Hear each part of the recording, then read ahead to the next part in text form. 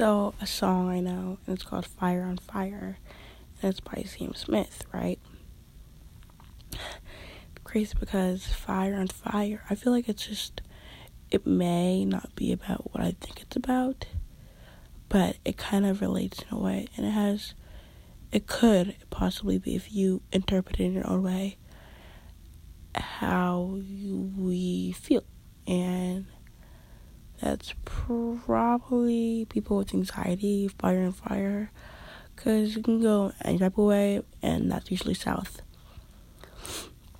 when you have anxiety, right? So when you have that anxiety and things go south, it's just like one tornado after another tornado.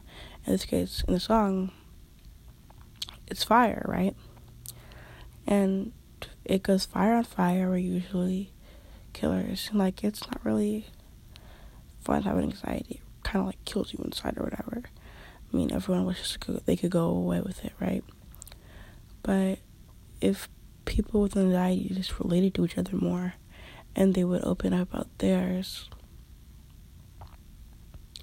they would so be able to work through everything. And with that much desire just to get better, you're winning. And so I'm gonna post that on my podcast, and I hope you guys enjoy it. You can find the full song on iTunes, Spotify, Pandora, YouTube, anywhere that streams music or videos at that point.